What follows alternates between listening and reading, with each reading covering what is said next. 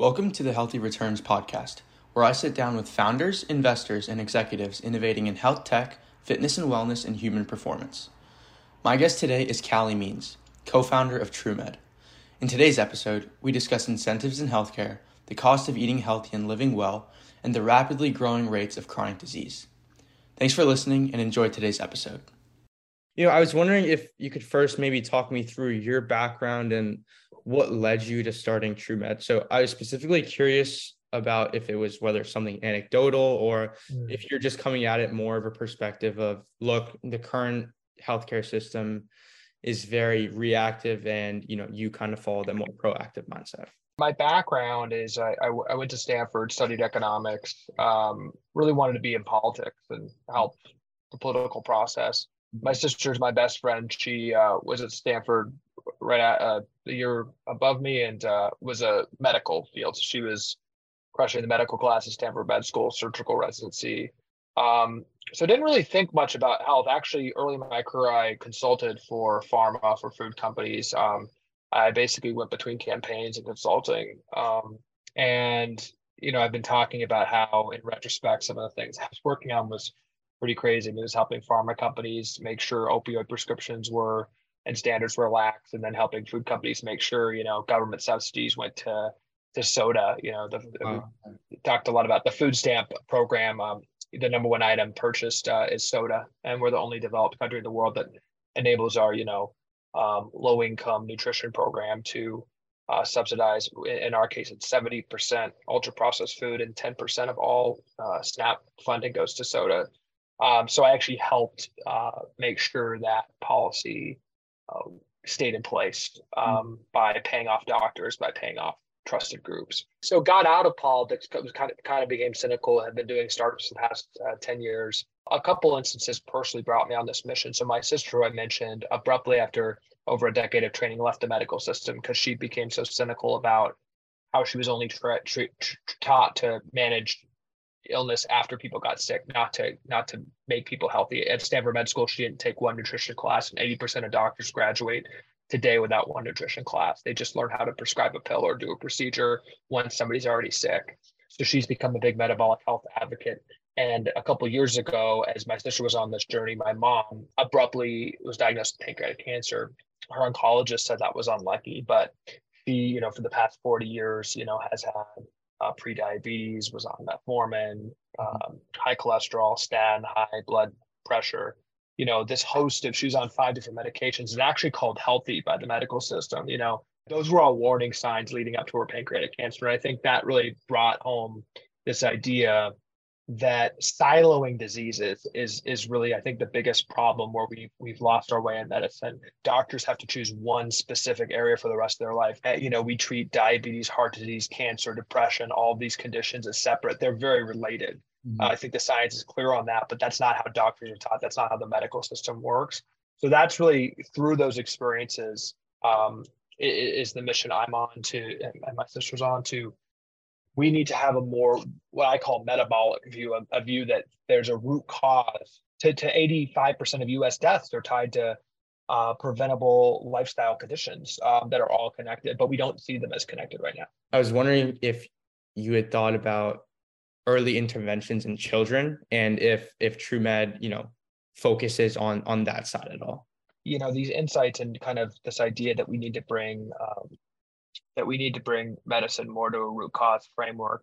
It led me to think about how do we actually change incentives? So, with kids, right, 30% are pre-diabetic, 50% are overweight or obese, adults is much worse.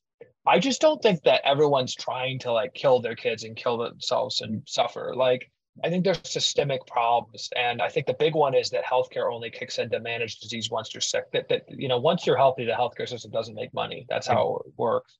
So TrueMed, what I asked is, how do we actually use the current payment levers of the system to actually promote healthy behaviors? So what our company does is we seamlessly write doctor's notes that recommend supplements, exercise, healthy food, and that unlocks HSA, FSA spending. So if you have a doctor's note, for exercise, you can actually buy your Peloton tax-free, save 30, 40%, or your gym or whatever. TrueMed.com, we have more information on that. But like in the payment flow of leading brands, we enable tax-free FSA, HSA spending. So that's what we're trying to do. We need to do these simple things to just let people basically use medical advantage dollars to stay healthy. If we can change incentives, I think that really chips away at things. It's funny that, you mentioned it's like there has to be a shift in incentives in order for people to almost like become healthy, like through the medical system. Like it's very counterintuitive, right? Because you'd think that medical system is there for us to, become healthy and stay healthy. Where did the idea of coming at, this issue from, I guess, a tax advantage and, tax spending advantage, angle come from? I think you make a great point. You would think that the goal of the healthcare system is for people to be healthy, and it's not.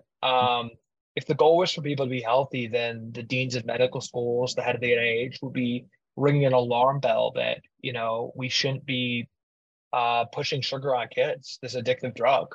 But instead, 95% of the USDA panel that oversees nutrition guidelines actually is conflicted with food companies, is paid by food or pharma companies.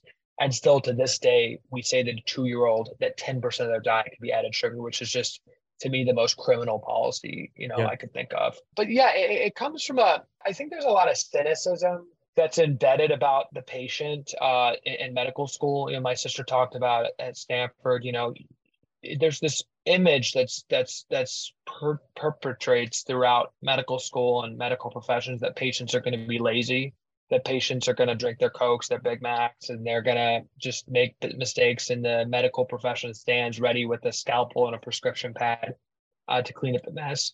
I think that's a very self-serving formulation. I just think evolutionarily, rationally, like humans don't want to kill themselves en masse systematically. But I think dopamine is really powerful. And I think our food and a lot of our culture, a lot of our institutions have been kind of weaponized human psychology to make things addictive. When sugar consumption goes up 100x in 100 years, and our food is weaponized and really genetically engineered to be addictive, which it is, then we have an addiction problem. That's really what food is. So what and then it shows in like the prices. Economics dictate, incentives dictate everything. So when you go and buy into the market, a Coke is often cheaper than a water because the Coke is subsidized so much. It's very cheap to buy fast food, but it's expensive to buy organic broccoli. All these things are kind of out of whack. So that's where we came from it at. How do you change those, just the dollar incentives? My partner who I started this with before started Kettle and Fire, which is a leading bone broth company. And he uses, grass-fed bones, organic ingredients, and creating healthy food was expensive, right? I mean, he had to charge a couple of dollars more than, companies that cut corners. What we're trying to do is for good companies like that, bring the curve down, bring the cost more to parity, which will drive people to eat more healthy food, to exercise more if you can subsidize those things. And there's a tool to do that with the FSHSA. I'm very cynical about pharma. And I think they have rigged a lot of healthcare laws, but they couldn't create the definition of medicine to just be a pill, right? The definition of medicine is something a doctor says can reverse or prevent a condition. And unfortunately, most doctors don't prescribe food and exercise because, as I said, most of them don't even take one nutrition class. But any doctors actually following the science should absolutely be prescribing, basic vitamins, food, exercise, things like that, which we're doing. I think the way that you're coming at this, there's a lot of potential to impact people's lives, and not only impact people's lives, but impact them at scale, which is also, just a very commendable thing. I think we need to take health outside the doctor's office. I think we need everyone to have, data on what's happening in their bodies, CGMs, and this. I believe in this new biowearable revolution.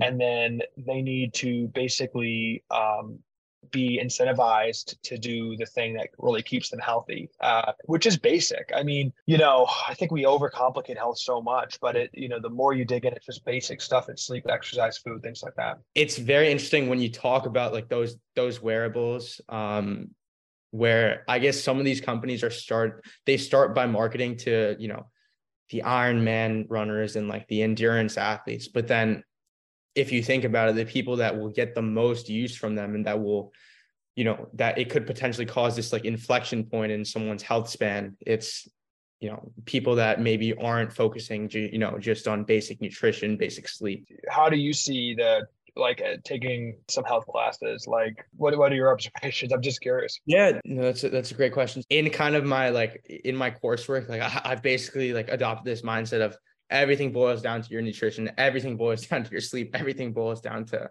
your lifestyle habits and, exercising and whatnot. So that's kind of where I stand on it. And in terms of CGMs, I'm really bullish on them. I think it's truly like the future of diabetes care in this country. And I think it will do a lot of people good. I had just a couple more questions. One big one I had. So, I think, well, so while I was doing a little more research about your background and TrueMed, came across your personal website, and it outlined plans to, write this book and then kind of start this daily newsletter sort of thing where you're continuously educating people. So again, does that come from identifying like a serious need for education in this space? Like, are you coming from a place is that more to just, kind of work in tandem with TrueMed, or is it kind of a separate entity, or how does that kind of work?